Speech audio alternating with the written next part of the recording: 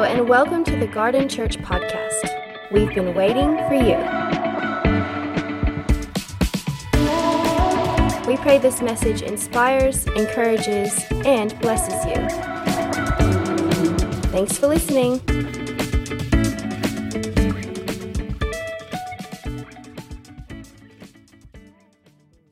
We're beginning a series today called The Blessed Life.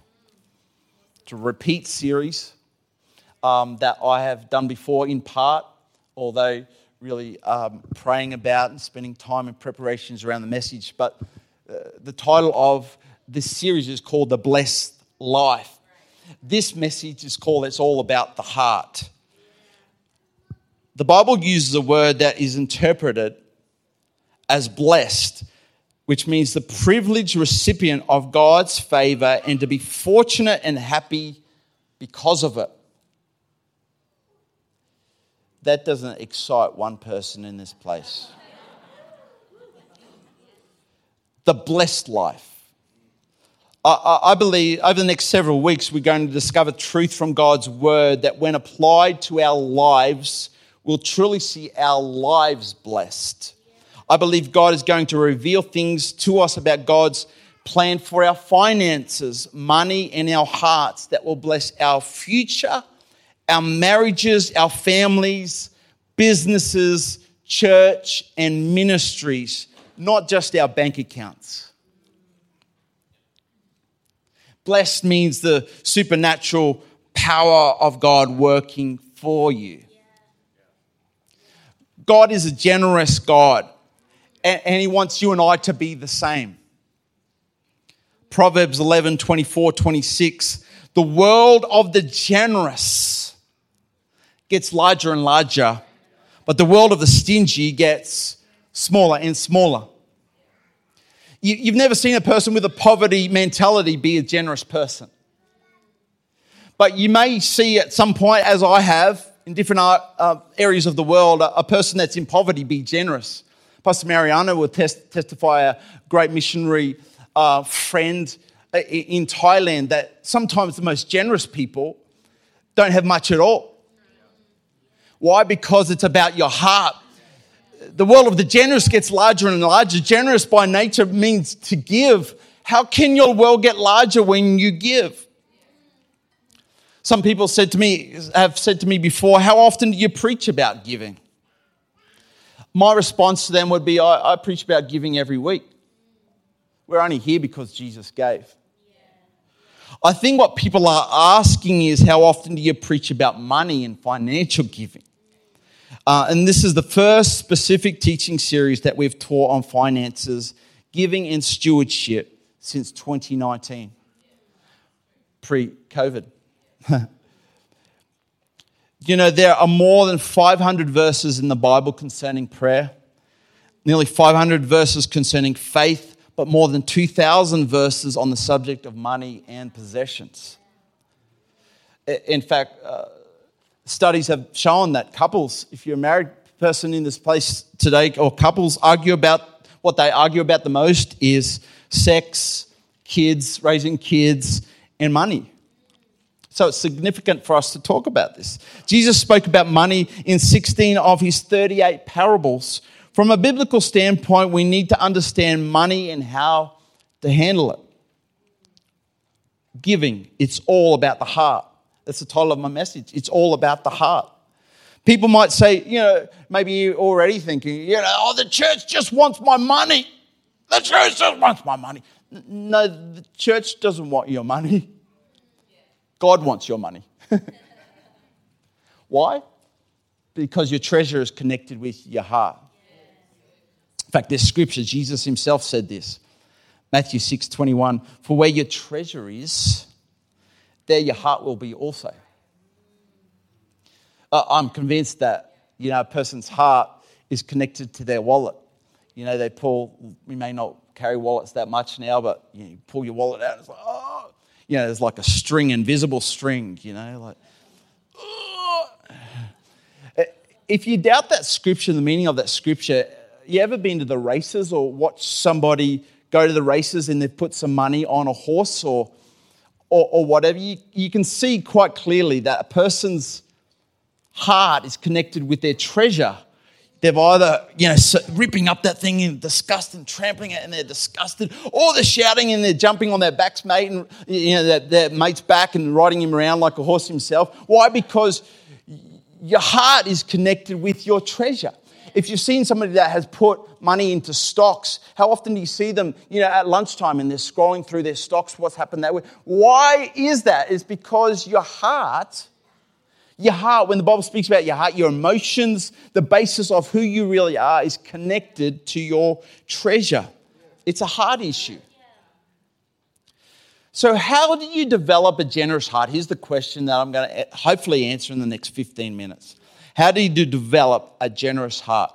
First of all, we're going to look at this passage from Deuteronomy.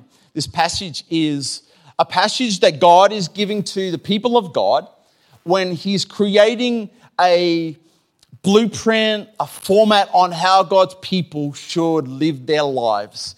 He's creating a new community, and we see this written in the book of in Deuteronomy, how God is revealing how God's people should live and how they should be in community of faith. And so we pick it up in Deuteronomy 15:7-11. If there is among you a poor man of your brethren within any of the gates in your land which the Lord your God is giving you, you shall not, what's the language here? You shall not harden your what?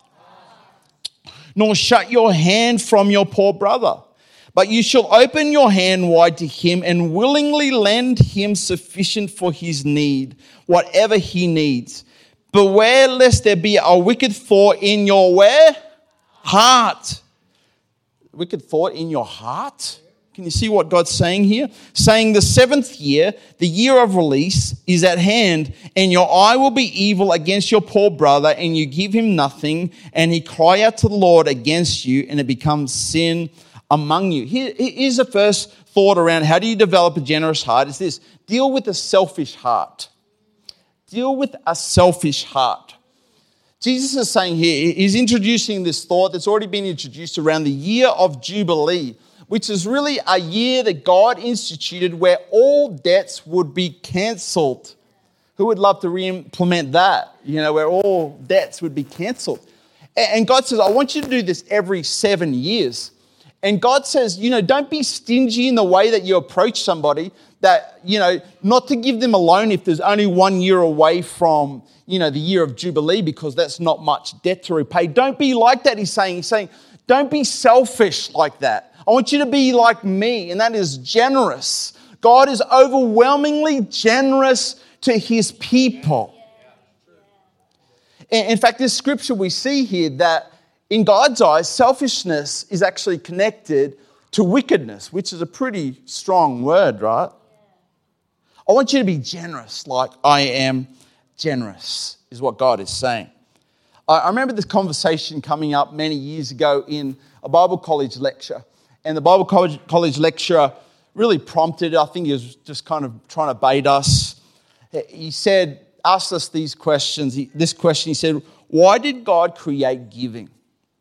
And us young punks, trying to have all the right answers, many of us overwhelmingly came back with a response to support his work, to support the work of the Lord.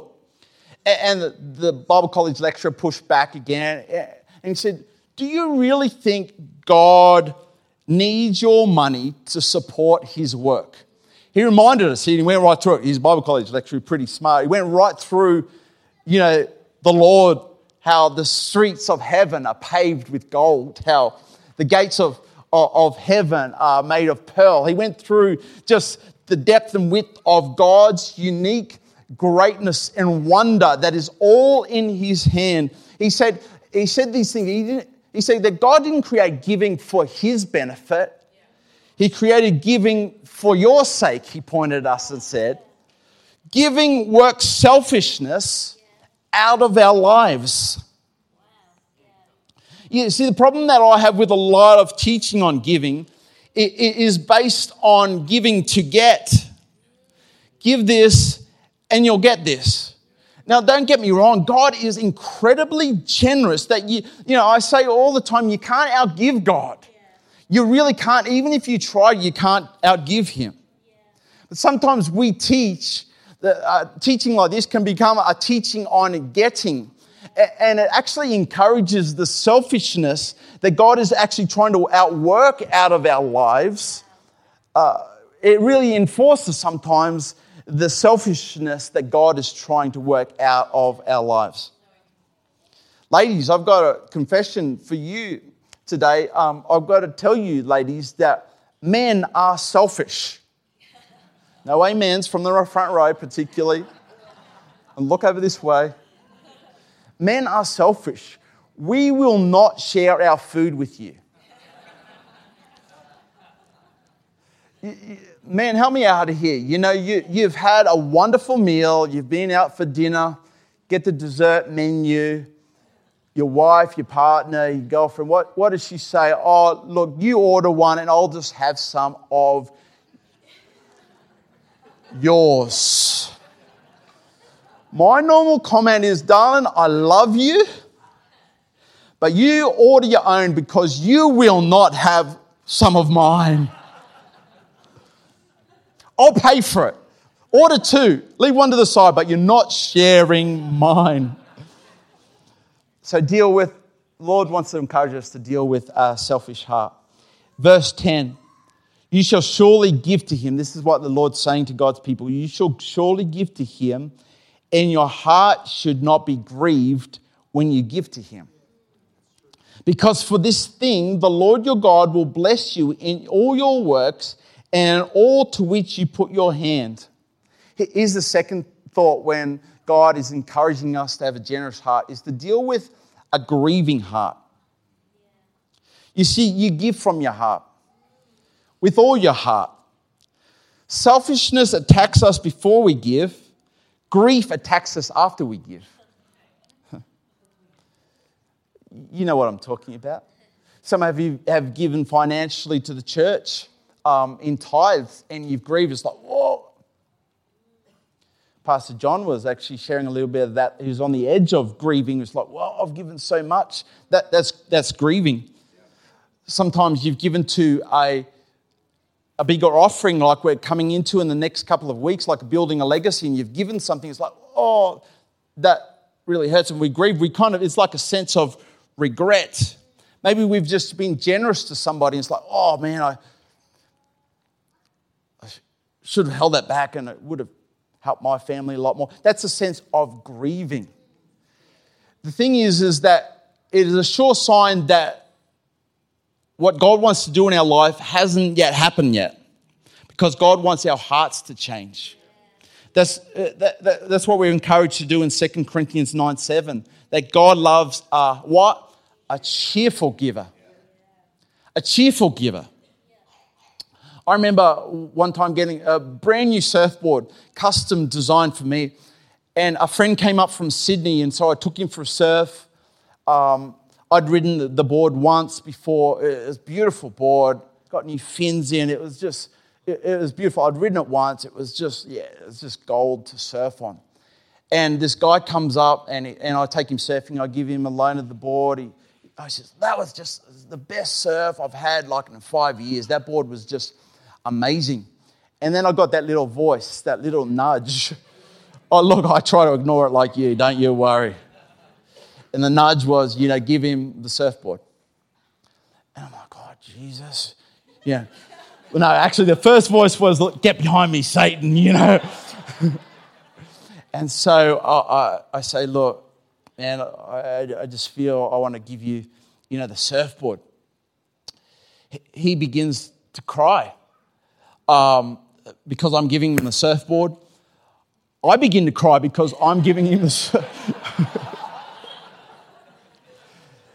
He says, I just, it's been pretty tight for us. It tells me the whole backstory. And I was just asking the Lord, I'd love a surfboard because it's such a way that I can, connect with God.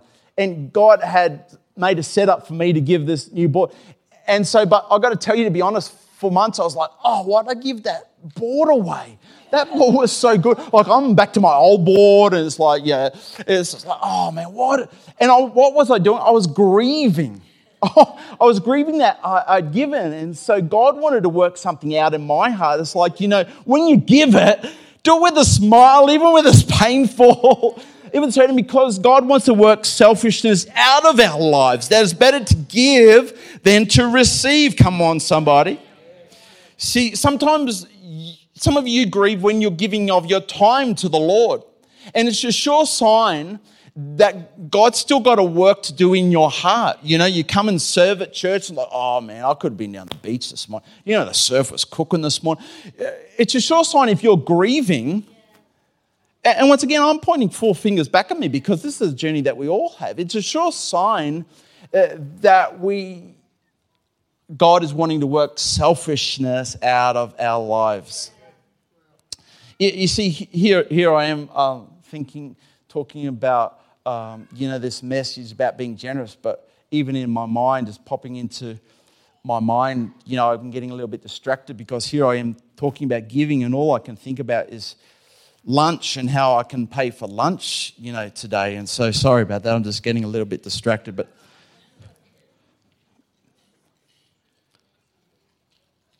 oh, thank you. Thank you. $50, 50 pineapple. Praise the Lord. Thank you, by the way. Thank you. That would be 1 bacon and egg roll from Cubby. Excellent. What's the rest of the family going to have?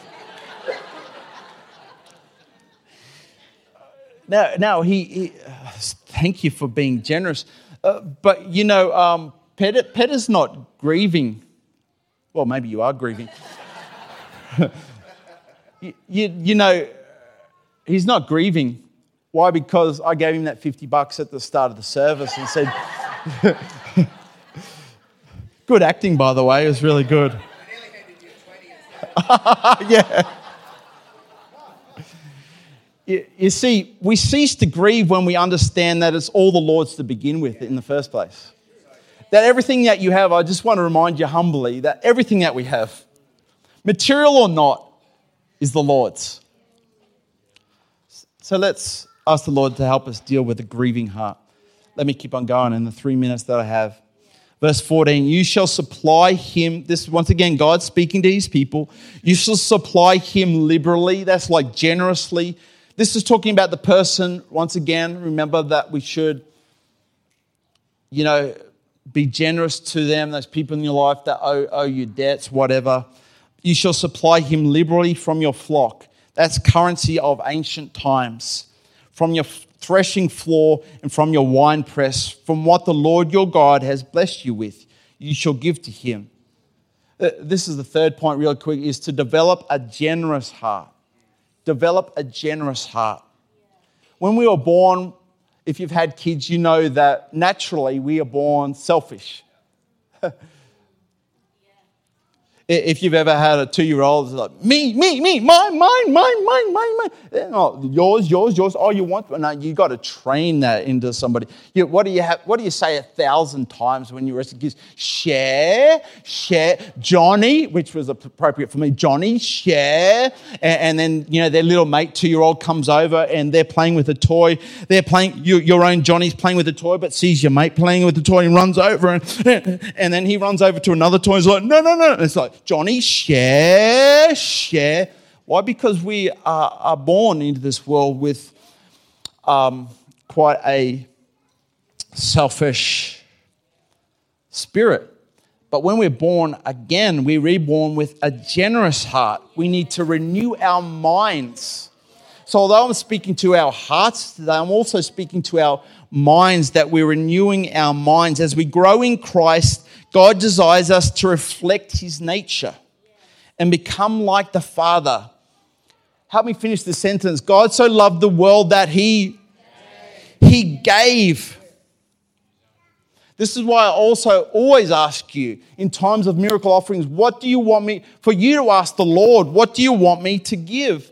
As a father, I'm wanting to nurture in my children a generous heart. That's what I love what the kids ministry did, even through this Building a Legacy offering, is to give all our children these noodle boxes with a garden sticker on it. Why?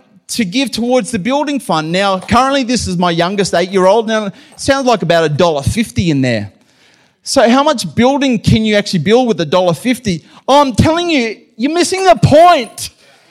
If it is about what's in here, that's why Jesus said, look at this lady that has given 12 copper coins. She has given more than the whole guy that put his whole bankroll in. Why? Because she gave out of what she had. Because it's about our heart. I want a young Caleb, who's 8-year-old presently, who's got $1.50 in his noodle box, to be a generous young man, to live a life that's larger, not stingy and small, but large. You know where it begins? It begins with the noodle box. Training our children, training our own hearts to be generous. So develop a generous heart. Here's the last thought. 15, you shall remember that you were slave. Watch this carefully. You shall remember. So now God's saying this is how you're to really remember how to be generous. You shall remember that you were a slave in the land of Egypt. Egypt for the Israelites was our sin nature for you and I. And the Lord your God redeemed you. Therefore, I command you this thing today. So this is the fourth thought. Develop a grateful heart. It's pretty strong language that God uses here. He says, I command you to be generous. I command you to be generous. And he says, remind yourselves that you were slaves. Do you remember we didn't have anything when we didn't have Christ?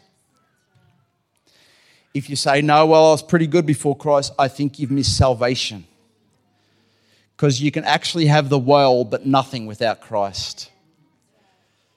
The first step into salvation is to realize that I am empty, that I am poor in spirit without the richness of the grace and mercy of God.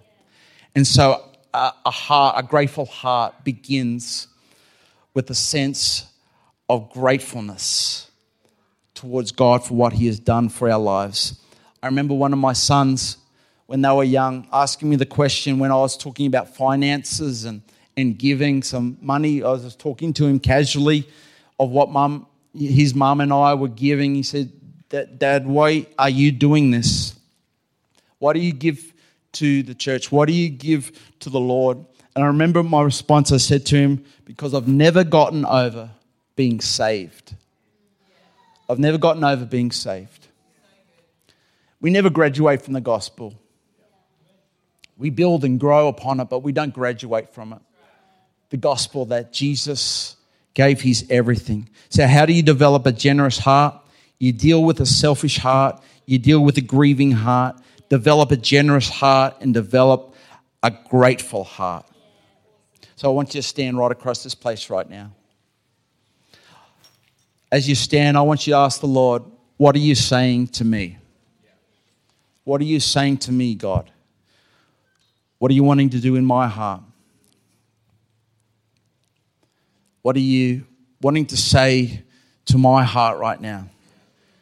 To echo the nature and the heartbeat of heaven.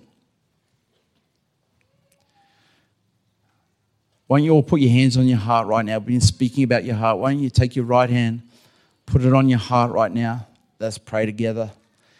Jesus, I just come to you and I'm praying for your people today that there be a mighty, powerful, strong, life-giving sense of your presence come upon your people.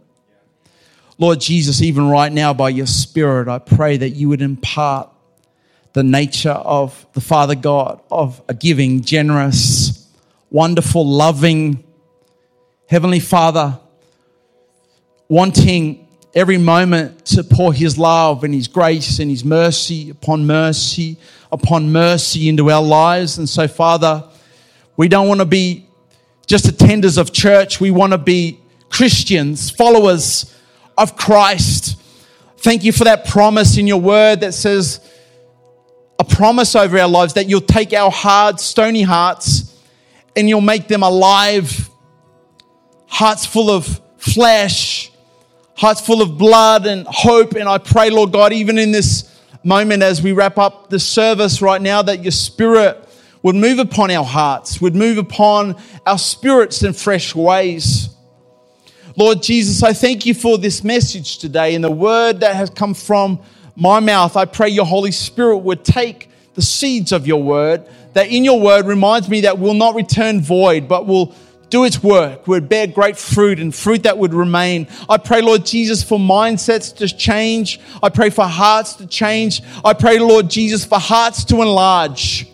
Jesus, hearts to enlarge in this place, Lord God, that we would be a church known for our large heart, our generous spirit, our generous in our words, generous in our time, generous in our love, generous, Lord God, in the way that we live our lives. And I pray, Lord God, a deposit of your spirit right now upon every heart and every life in the mighty name of Jesus. And everybody said, Amen. Why don't we give Jesus a hand clap of praise for his goodness and his grace.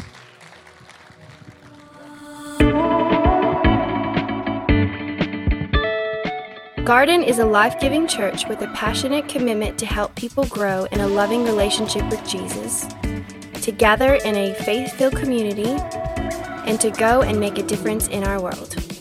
Find out more at gardenchurch.com. That's GARDN church.com. Or on Instagram and Facebook at Garden Church. That's GARDN Church.